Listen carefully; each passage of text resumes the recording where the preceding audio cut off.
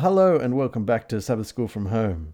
And this is a podcast where we're looking at the Sabbath School pamphlet from the Adventist Bible Study Guide. And it's also a podcast where we are increasingly busy and trying to fit this in around our lives.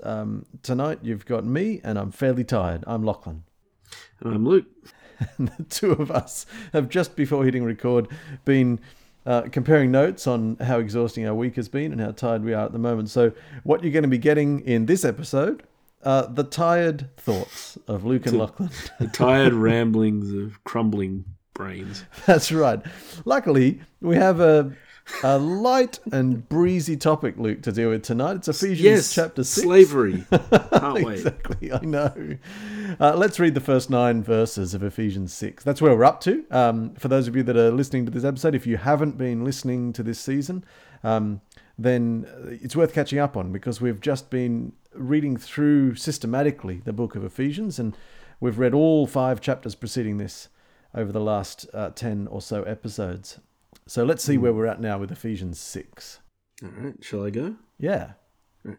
Children, obey your parents in the Lord, for this is right. Honor your father and mother, which is the first commandment with a promise, so that it may go well with you and that you may enjoy long life on the earth. Fathers, do not exasperate your children. Instead, bring them up in the training and instruction of the Lord. Slaves, obey your earthly masters with respect and fear and with sincerity of heart, just as you would obey Christ. Obey them not only to win their favor when their eye is on you, but as slaves of Christ, doing the will of God from your heart. Serve wholeheartedly as if you were serving the Lord, not people, because you know that the Lord will reward each one for whatever good they do, whether they are slave or free. And masters, treat your slaves in the same way. Do not threaten them, since you know that he who is both their master and yours is in heaven, and there is no favoritism with him.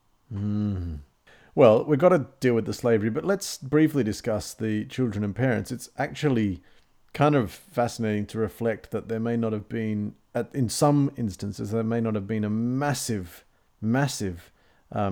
difference in the interactions, I suppose, between massive difference in the status and in the opportunities, but not a massive difference in the interactions between parents and children and masters and slaves, perhaps, in the cultures that we're reading. I'm intrigued by it commenting this is the first commandment with a promise. Is that a callback to the 10 Commandments? I should open and check. Probably is. Yeah, it's interesting. I'm reading from Exodus 20 verse 12. Honor your father and mother, then you will live a long, full life in the land the Lord your God is giving you. That's interesting. I was wondering about the Sabbath one, but it's true. We've talked about it at length. It's got all sorts of opportunities and blessings built into it for the entire community, but it's not got an explicit promise attached to it. And the idol, the second commandment, or depends a little how you count it, but verse 4, you must not make for yourself an idol of any kind. That has a promise of a different kind. I'm a jealous God, and I will not tolerate your affection for any other gods. I will lay the sins of the parents. That is a type of promise. I will lay the sins of the parents upon their children. The entire family will be affected, even the children in the third and fourth generations. Okay, that's I struggle with the Bible. The Bible's got many different authors, and they contradict each other. That is indisputable. But in Exodus itself, it says the child should not be punished for the parent's sin, and the parent should not be punished for the child. So I think it's around Exodus 22, somewhere like that. Yeah. Anyway, let's move on from that topic. We'll have to. So I think that's a can of worms. I think that might be what's being referred to here in Ephesians when it says this is the first commandment with a promise. It even sort of quotes it, doesn't it, in verse 3? If you honor your father and mother, things will go well for you. You will have a long life on the earth. That is essentially quoting the commandment from the list in Exodus. He's definitely referencing Exodus there. Oh, well, that's fascinating. I mean, this is a hard one, obviously, because of the whole slavery thing, which we hold slavery to be wrong in all forms. And it's one thing to say to slaves, God rewards people for the good that they do, so be good. But it's quite another then to turn to the masters and say, yeah, be nice to the slaves, as opposed to, free them. Don't have slaves. Yeah. Well, why are slaves needed? If you can afford to buy slaves, surely you can afford to pay servants. And we know that the concept of servants was not foreign to the Roman Empire.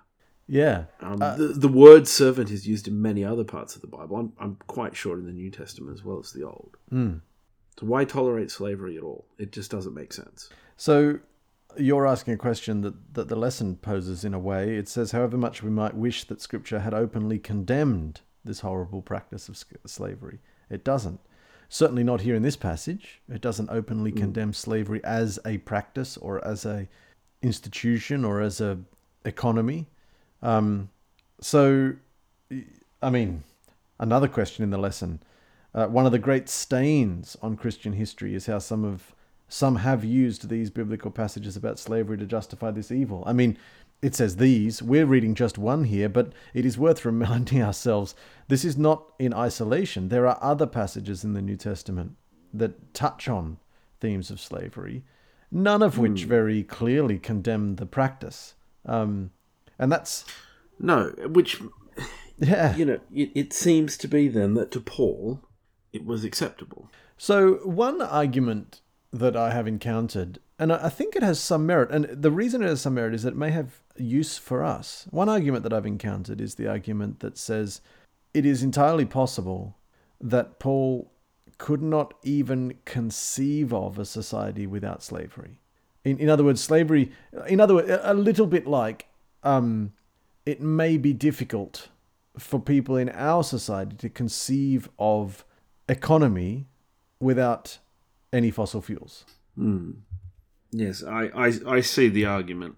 Well, economy without private ownership. Yeah, maybe that's a better without, example. Yeah, can society work and function without money? Without the idea of some of these things? And, the interesting observation is society can certainly function without slavery. We can see that, even if our society doesn't 100% live up to that ideal. I know we don't have slaves per se in this sense in Australian economic activity, but certainly... Not explicitly no. legally recognised. The conditions of slavery are created in many ways and places in the modern world, including Australia. And there is they're abhorrent. Yeah, and even when they're not created in Australia, many is perhaps overdoing it, but there are certainly occasions where our way of life and things we want and or take for granted end up being entangled with questions.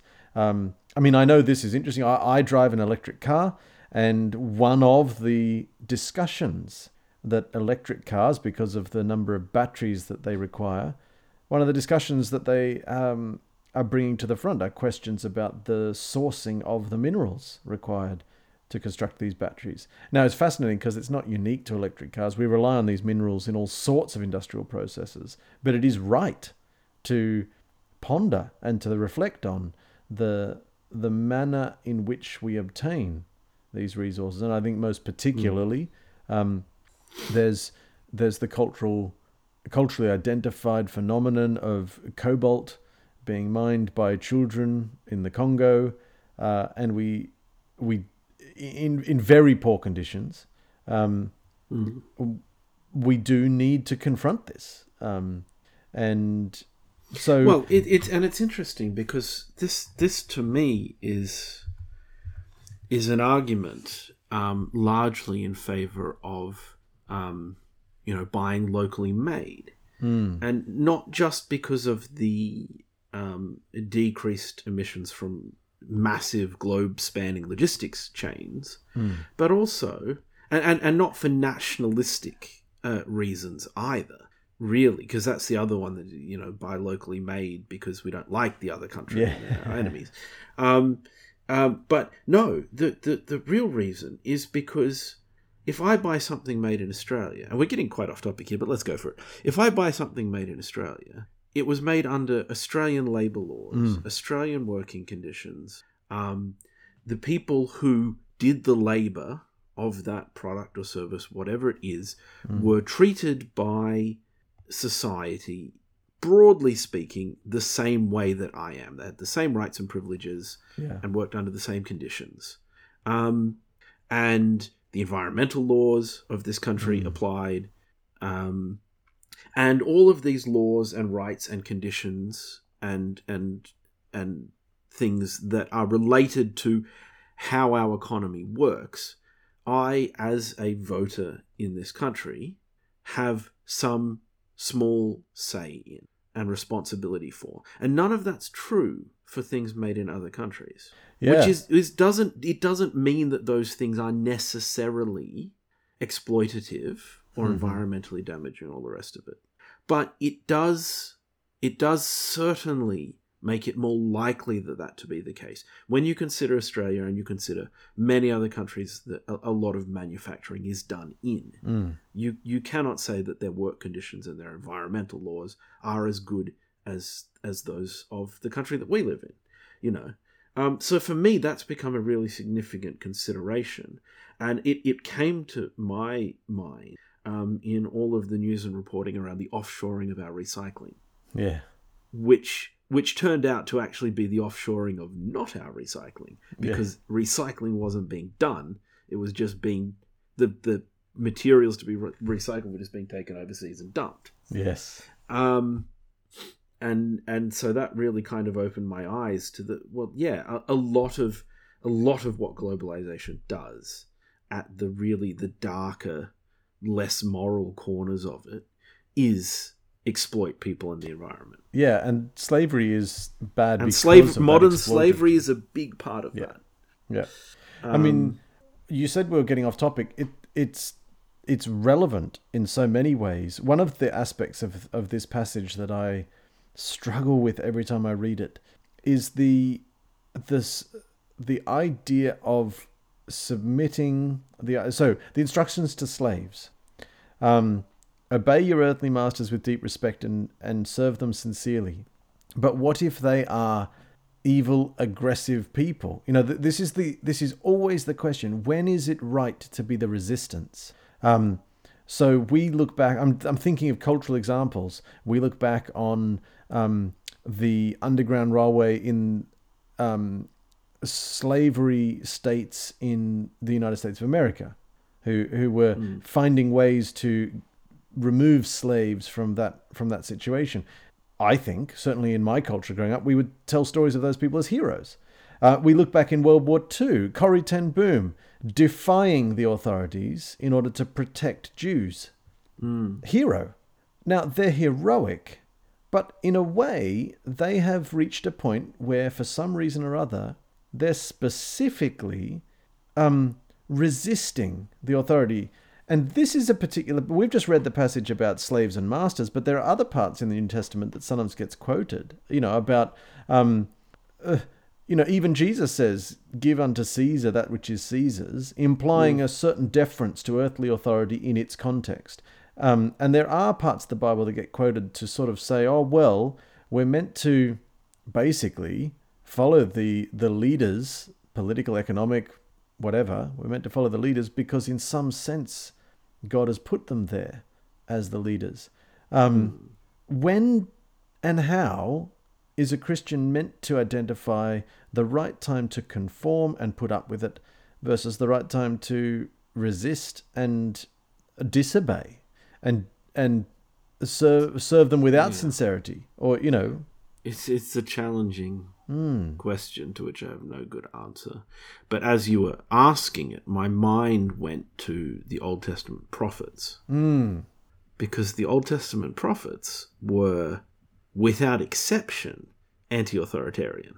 And they were an appointed part of the system that God had established in Israel to hold those in authority to account, because they stood outside of the system. Yeah. They weren't beholden to it. They didn't benefit from it.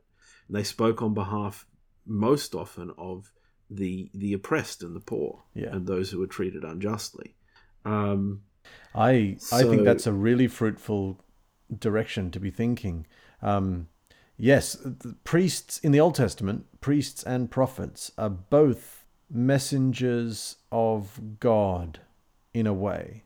The priests deliver their messages from God through order, through ritual, through repetition, through system, through structure. The priestly system is a system of predictable patterns of annual sequences, and the prophets are the exact opposite. Like you've said, they come in unexpected and unannounced. They provoke, appear in the king's hall and leave dire warnings and then vanish.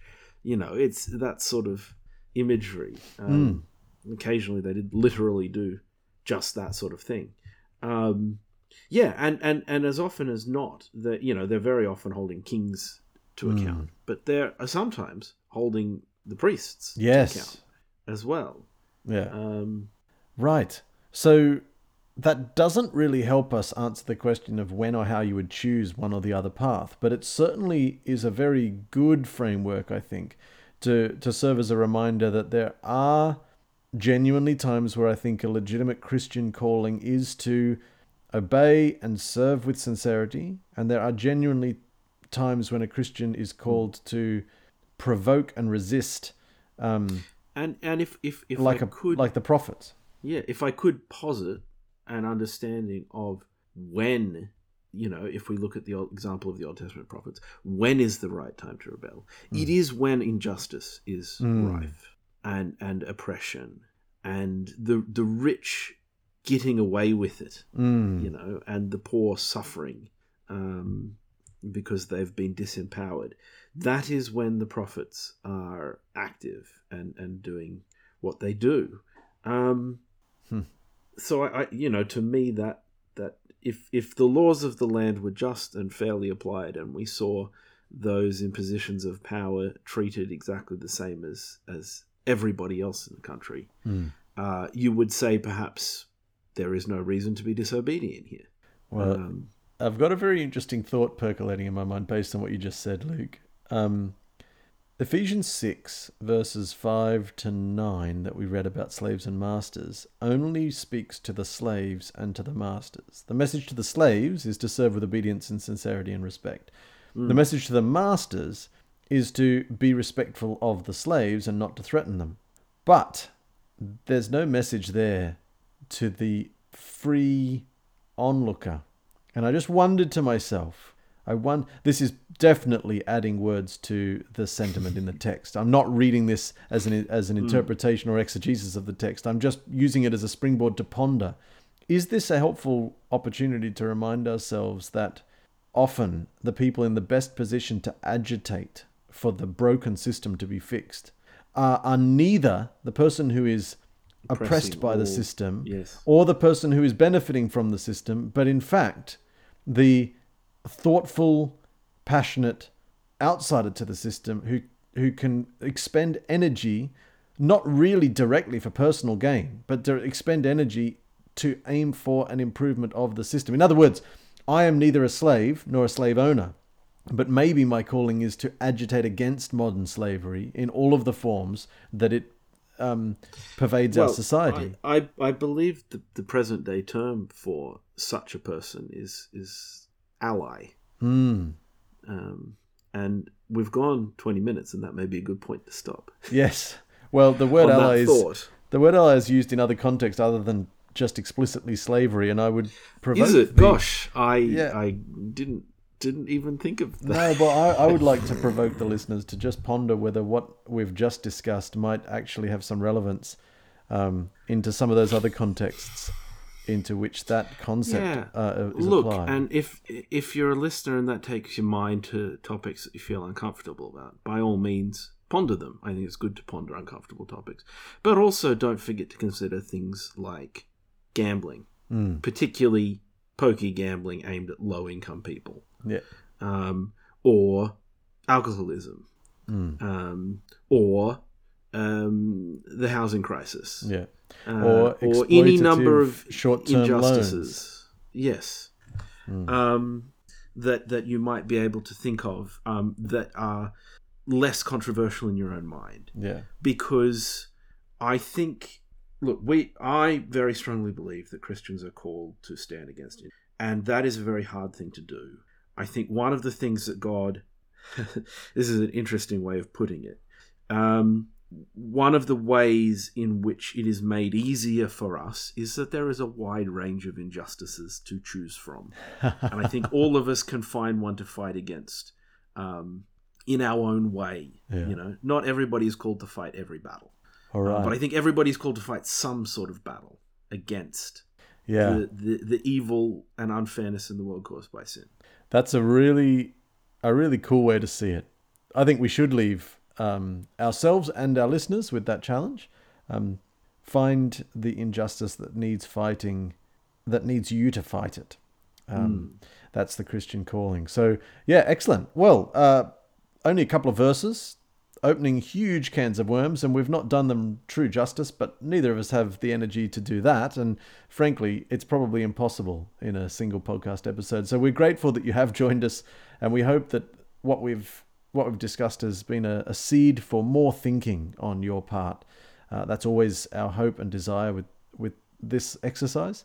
If you would like to contact us, then you can email sabbathschoolfromhome@gmail.com, and we look forward to you joining us for another episode next week.